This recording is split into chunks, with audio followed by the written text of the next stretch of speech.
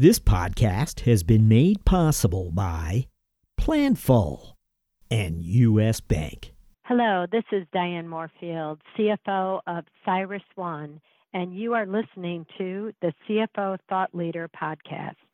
This is episode 473.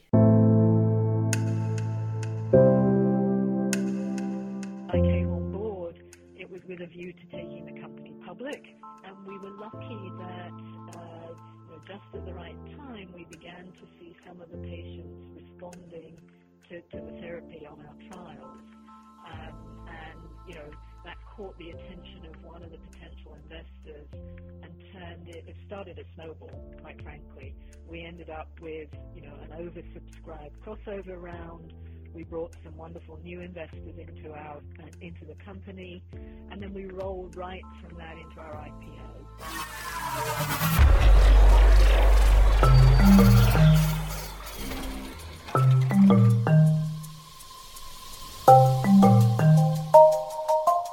From Middle Market Media, this is CFO Thought Leader, where we speak to finance leaders about driving change within their organizations.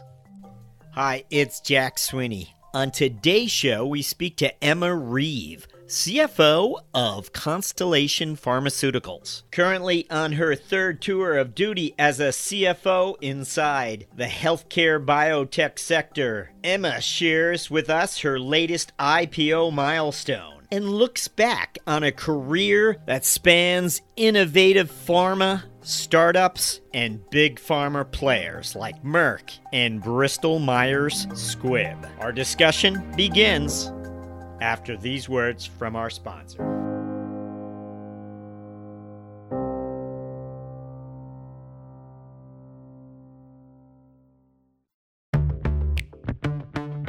In an ever-changing world, it can be tough to keep up with the latest FP&A trends and innovations that keep you ahead of the game.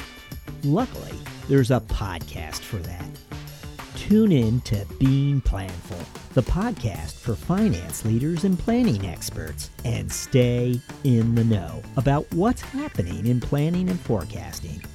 Guests like influencer Chris Ortega, Boston Red Sox CFO Tim Zhu, and Brian Lapidus of AFP will keep you up to speed on how you can put finance in the driver's seat this year. Find the full episodes at beingplanful.com or wherever you get your podcasts. P.S. Think you might make a great guest on the show? Shoot host Rowan Tonkin an email at beingplanful@planful.com.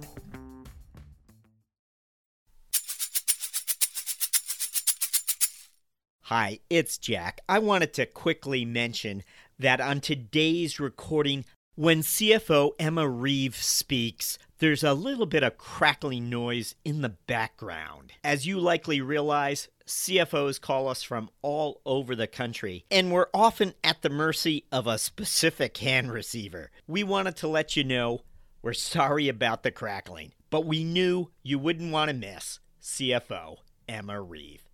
Our interview begins now.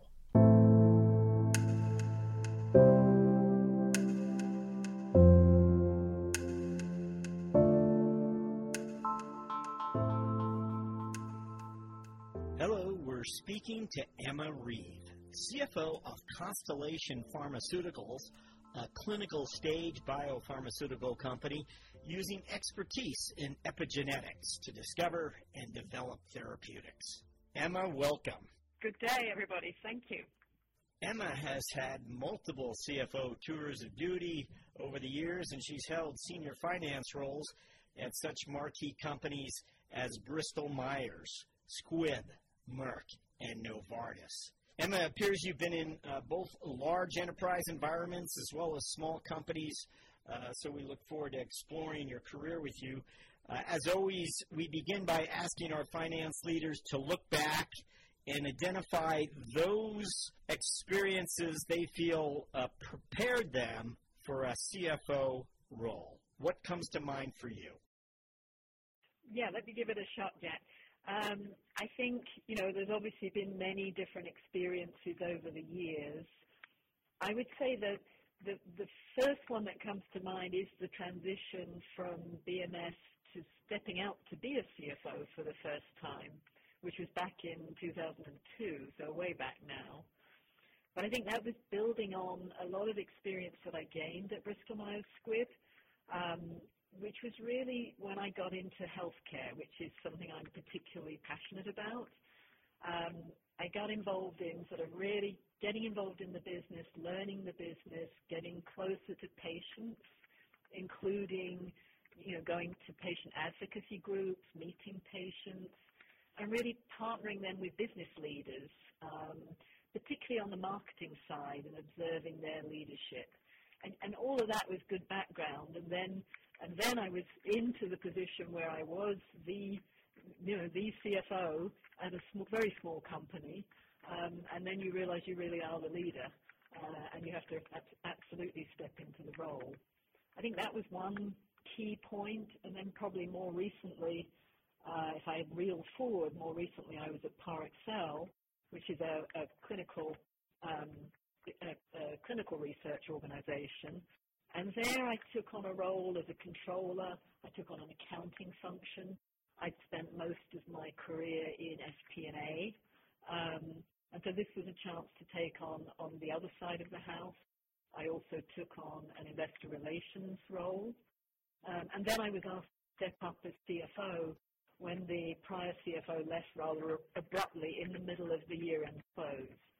And that experience in itself then opened the door to other roles like my current role as a CFO in a public company. Now, I want to point out that you made an investment with your career, really, at Bristol Myers Squibb, where you were there 8 years. So I think that was an investment at the early part of your career that you made there. Looking back, are you happy with that investment?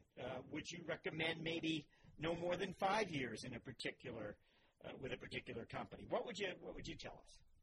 Would I do it again? Yeah, absolutely. I had several different roles, including, for example, that I moved with Bristol Myers Squibb from Europe over to the U.S. They brought me to the U.S. They brought me that's where I really learned the healthcare business, and certainly don't regret that at all. What I did do there, and I would advise others to think about the same thing, is took on different roles and different experiences while I was there. I was very lucky to be able to move up the ladder during that period up to the executive ranks. But part of it was about gaining different experiences and adding what I call new experiences to your backpack that you then take on to the next role, even if it's within the same company. Now, also, when you were at Merck, you had the title Senior Director of Research Operations, which is a sort of a strange title for a finance executive. So that role, as I mentioned, I went to Ascent in 2002, which was a small biotech, and we did a very nice deal to sell the company to Merck. And I got acquired with the company. They took 5 of us, so 2 chemists, 2 biologists, and me. And we joined Merck, and that's what moved me actually up here to Boston, where I am now. And that role was indeed a step into a broader role. It was research operations, which included finance, but it also had a lot of other things in it, including lab management, lab safety, facilities, IT. A number of things were in there. So it was a step perhaps towards a more general management role. I'm wondering if you can make a comparison for us, having resided in both large enterprise organizations as well as small research organizations. What do you find appealing today about each? Is that a fair question in light of your career experience? Yeah, no, absolutely. And until relatively recently when I went to Pharmaceuticals, which I would characterize as a sort of a mid-sized company, despite it being a global company in nature. And there, it was interesting because at Merck, I had, as I mentioned, a broader role. But in the end, I found that I couldn't ended up being more administrative. I couldn't help make decisions around the science. I'm obviously not a scientist by background.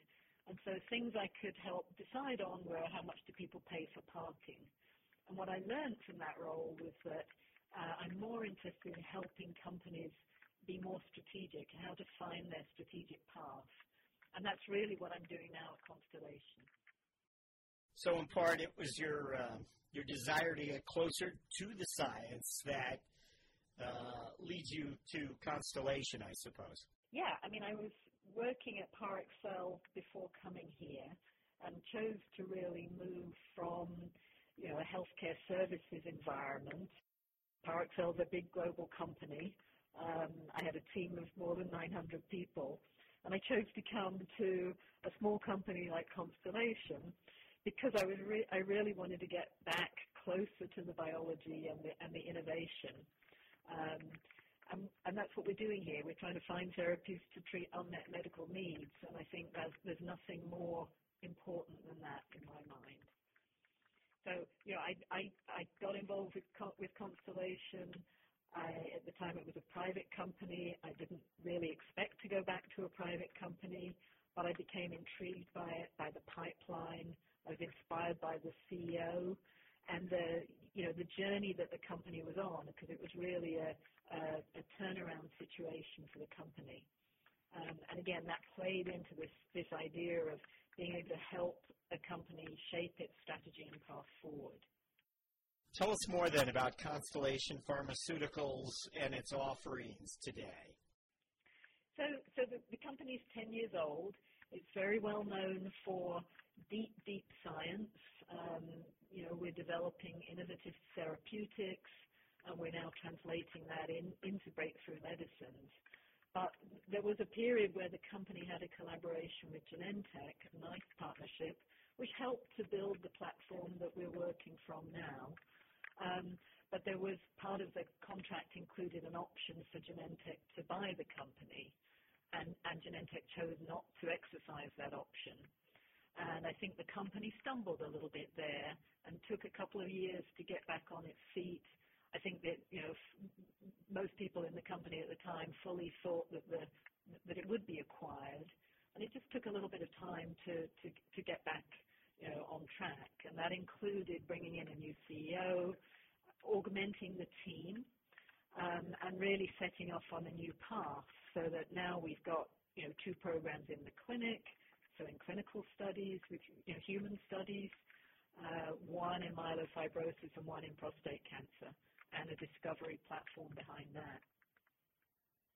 Now, it seems like from very early on, you knew it was going to be biopharmaceuticals or healthcare. Well, I think, I trained in the IT world, and I went into public accounting, where you obviously get exposure to a lot of different businesses. But it was really when I started working in healthcare that I began to realize the value of it. And I started in an orthopedics business, which at the time was part of Bristol Myers Squibb. And if you see people having hip and knee operations, and the mobility that gives people, it's really important. And then I moved with Bristol Myers Squibb to the US, and I joined the oncology division. And there, again, working with cancer survivors and seeing what the therapies can do, to me, that's more important. Health is more important than all the money in the world. So it is something I'm very passionate about, despite the fact, clearly, as accountants, we're being counted, we can ply our trade in any industry. This is where I want to be. So tell us some of the milestones, perhaps, that have already been achieved. And again, you only joined in 2017, but give us some context how over time the company has raised money and advanced forward. Clearly, we've got I mentioned we pivoted the company. We're focusing on different indications. We brought on board a new chief medical officer who had an ambitious clinical plan, and he has a real passion for finding the path to registration. We're working, obviously, in a highly regulated industry, but all of this takes money. So to your point, when I came on board, it was with a view to taking the company public. And before we did that, which we did last year successfully, we did a crossover round, which wasn't easy to pull together, I'll say. It took several months. And we were lucky that just at the right time, we began to see some of the patients responding to the therapy on our trials.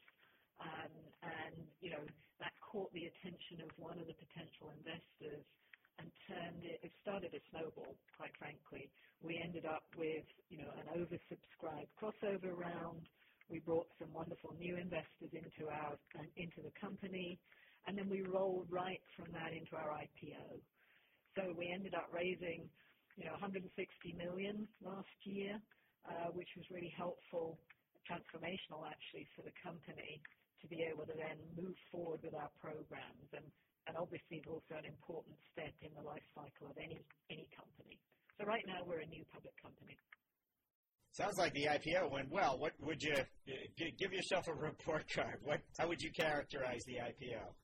So the IPO went, from an execution perspective, about as smoothly as it could have done. We got it done in 4 months, start to finish.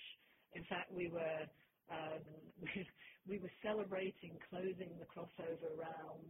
We were already at the lawyers doing the organizational meeting for the IPO. So we literally rolled from one process right into the other.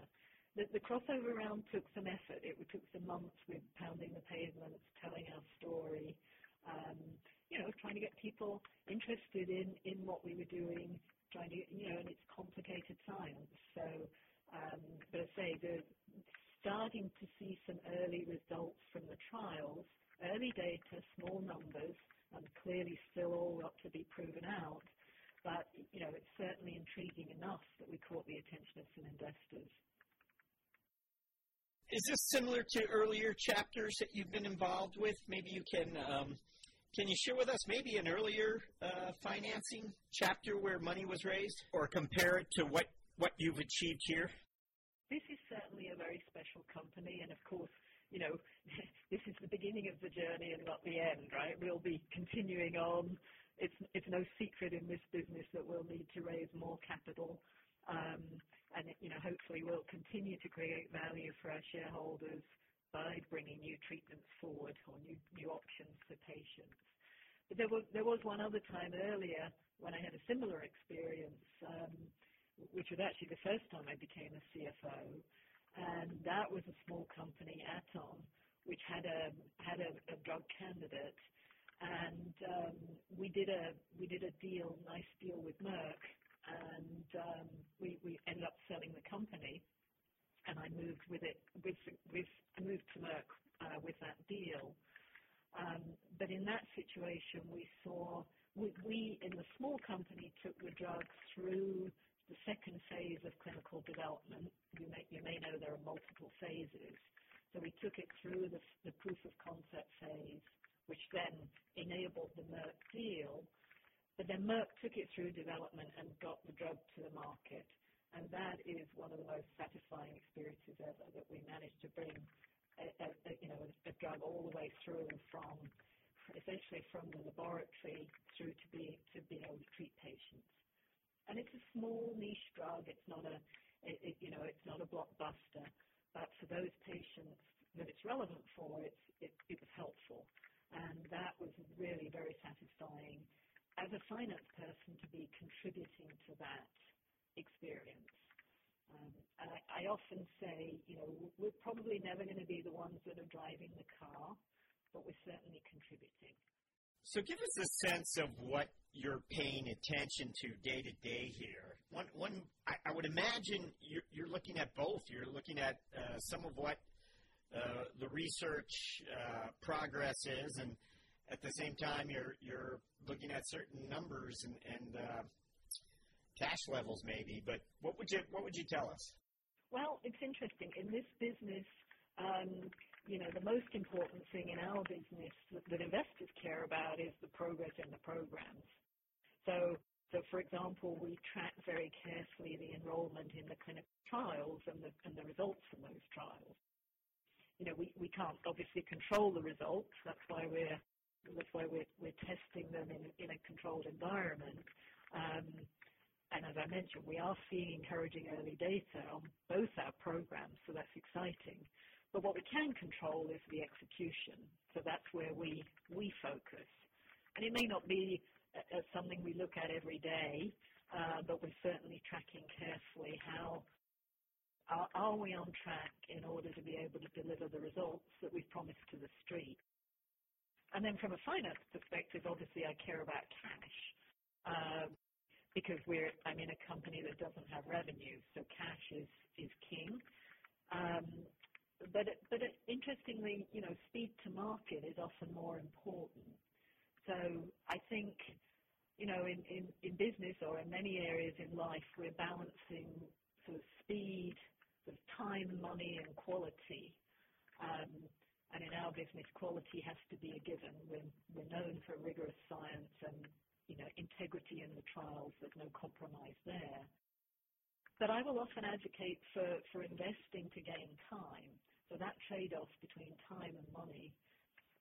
Sometimes I surprise people as the finance person saying, no, we should spend to get this done. Let's not constrain ourselves because ultimately in this business, speed to market is the most important thing.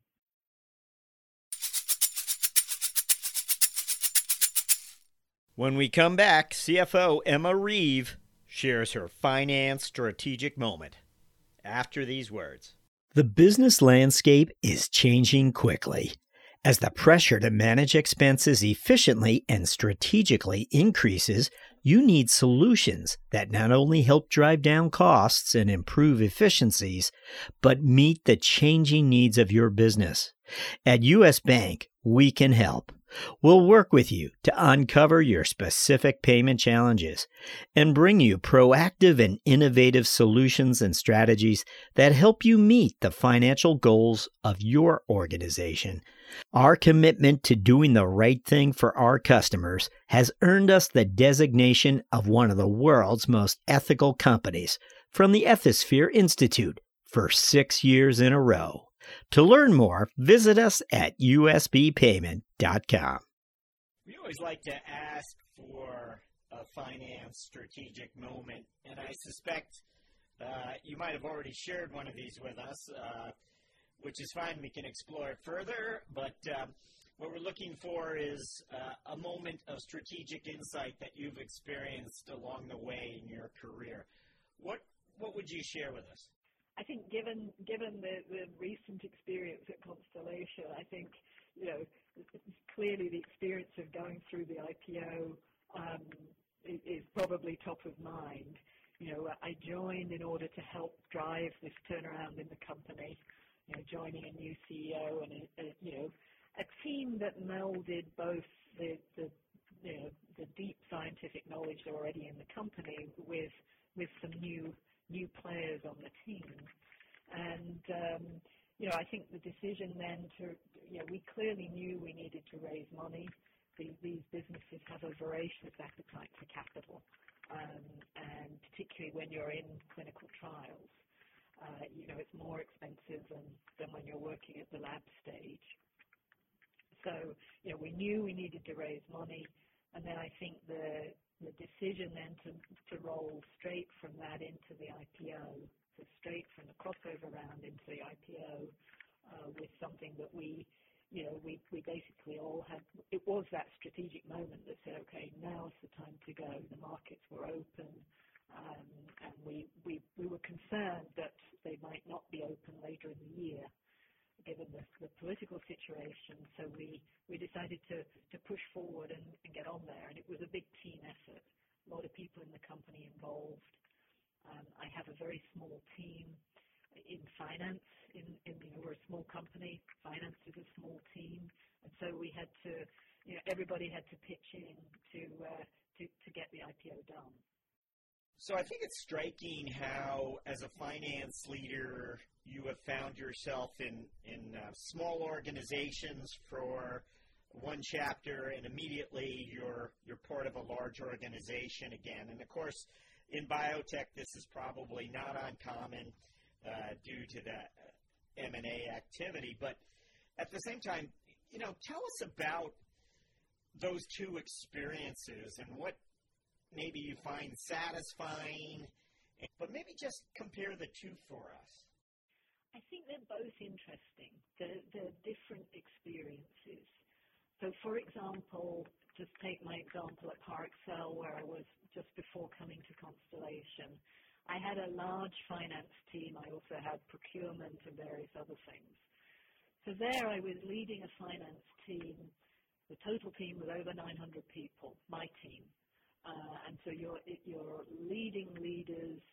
You are in that situation. It was around the globe. So you were dealing with different cultures, different time zones, but all mostly finance related. And I think that's a very interesting challenge. How do you keep everybody aligned and marching in the same direction through all those different time zones and cultures?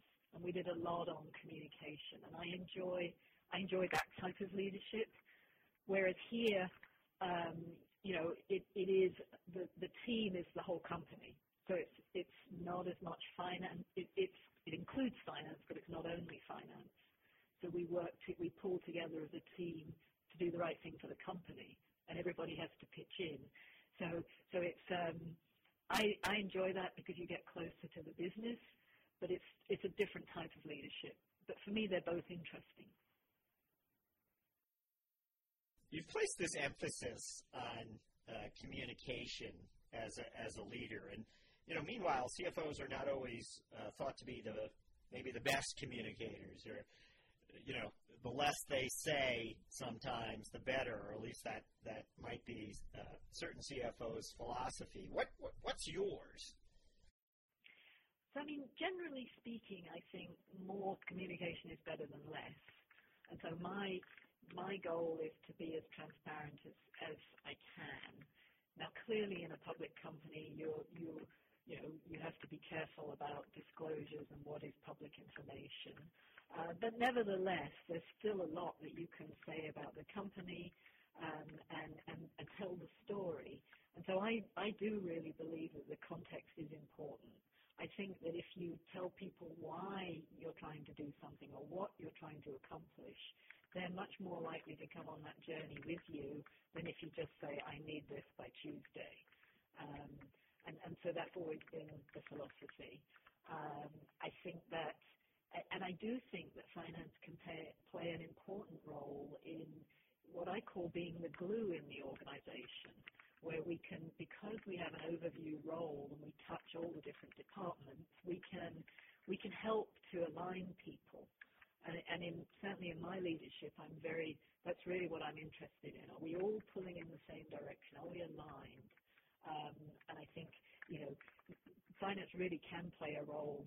And I've seen that even going back to my days at Bristol Myers Squibb, where I worked with a very brilliant CEO, but he was, a little bit of an introvert, preferred to stay in his office. And we were able to pass his messages and his vision and make sure everyone was on the same page. I think that's very important. Okay, we're going to enter the mentoring round now, where I get to ask you several quick questions intended to inspire and advise future finance leaders. What is it that's exciting you about finance and business today? I think what's exciting me particularly is what's going on in our company. So I'm very focused on what we're doing. I will say, and maybe you've picked this up already, I'm very interested in being part of the business, partnering with the business, and probably more that side than perhaps some technical accounting pronouncement. When you entered the CFO office for the first time, what is that one piece of advice you wish someone had given you? Yeah, it's a good question. Maybe one way to answer it is that, now that I'm, in a way, come full circle and I'm in another small company, I feel much more equipped to do a good job for the company. And I think that comes from the experience that you gain along the way. And therefore, I kind of advocate to people to, careers are long. It's worth taking time to gain some experiences, particularly early on, because it will all stand you in good stead when you step into that leadership role if you've seen different aspects. And I see a lot of people these days who want to go straight up the ladder very quickly, and I know I did at the time. But it may be worth taking some lateral moves in order to gain different aspects of experience. And maybe Jack, just another thought on that. It's also the case that you can't be an expert in everything, or you're generally not. And so getting comfortable with that you may need to rely on others. It's more about being aware of where there might be issues rather than having all of the answers. And I'm clearly more comfortable there today than I was. I think, when I first stepped into a CFO role, you don't even know what you don't know. So that can be a dangerous place to be. We talked about how you're a communicative leader. You believe in strong communications. But how would you characterize your style of leadership? There's a definition of leadership which I enjoy, which is around authentic expression of self, and that's Kevin Cashman's definition. So some of his books are quite interesting on that thought. But that leadership is a very personal thing, and you need to clearly. You're trying to be yourself in service of the business and the needs of the business, but you shouldn't lose sight of yourself and your style. We're right up to our final question, but I do wanted to ask, if you wouldn't mind, a more personal question. I know that both you and your husband have careers that have spanned, both the Atlantic, both sides of the pond. What are you folks both expats today? How has that worked out over time for you? What would you share with us? Sure. He's so we're both Brits originally, and we now both have dual citizenship. So we're both US UK citizens. And as I mentioned, so we managed two careers for many years, and then eventually, after about 5 years of living on two continents, with him coming to visit once every 3 weeks, we decided it would be good to get back on the same continent, and he came over to the US. Although at the time it was a toss-up whether I went back to Europe or he came over here. We decided that he would come here, and then that allowed me to continue in my career. But it could equally well have gone the other way. Wow. I'm glad I asked. That makes for an interesting life, I'm sure. So we are up to our final question, which is, as you look forward now, what are your priorities as a CFO over the next 12 months? Well, we're a new public company here at Constellation, and we have a lot of interesting milestones coming up in the business, which we think will drive value for the shareholders. And so we're looking then to how do we continue to move the company forward? How do we continue to engage with investors? And I'm sure that will involve some financing of some kind on the way through. And then, of course, continuing to be comfortable as a new public company. We're still building out the team, it's great being public. It gives you access to capital, but there are also clearly compliance obligations that come with that we need to get be on top of. Emma Reeve, thank you for joining us on CFO Thought Leader. Thank you, Jack. It's my pleasure.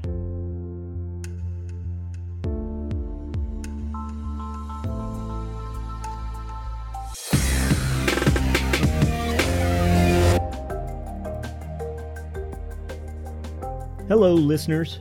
Do us a favor. Be certain to subscribe to CFO Thought Leader on Apple Podcasts, or if you're an Android user, check us out on Spotify or Google Play. If you liked the show, please recommend it to a friend.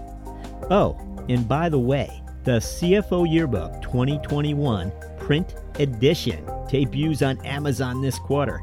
featuring 100 profiles of finance leaders from our 2020 season.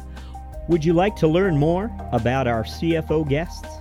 Order the CFO Yearbook 2021. Thank you for supporting our efforts to bring you career journeys of CFOs driving change.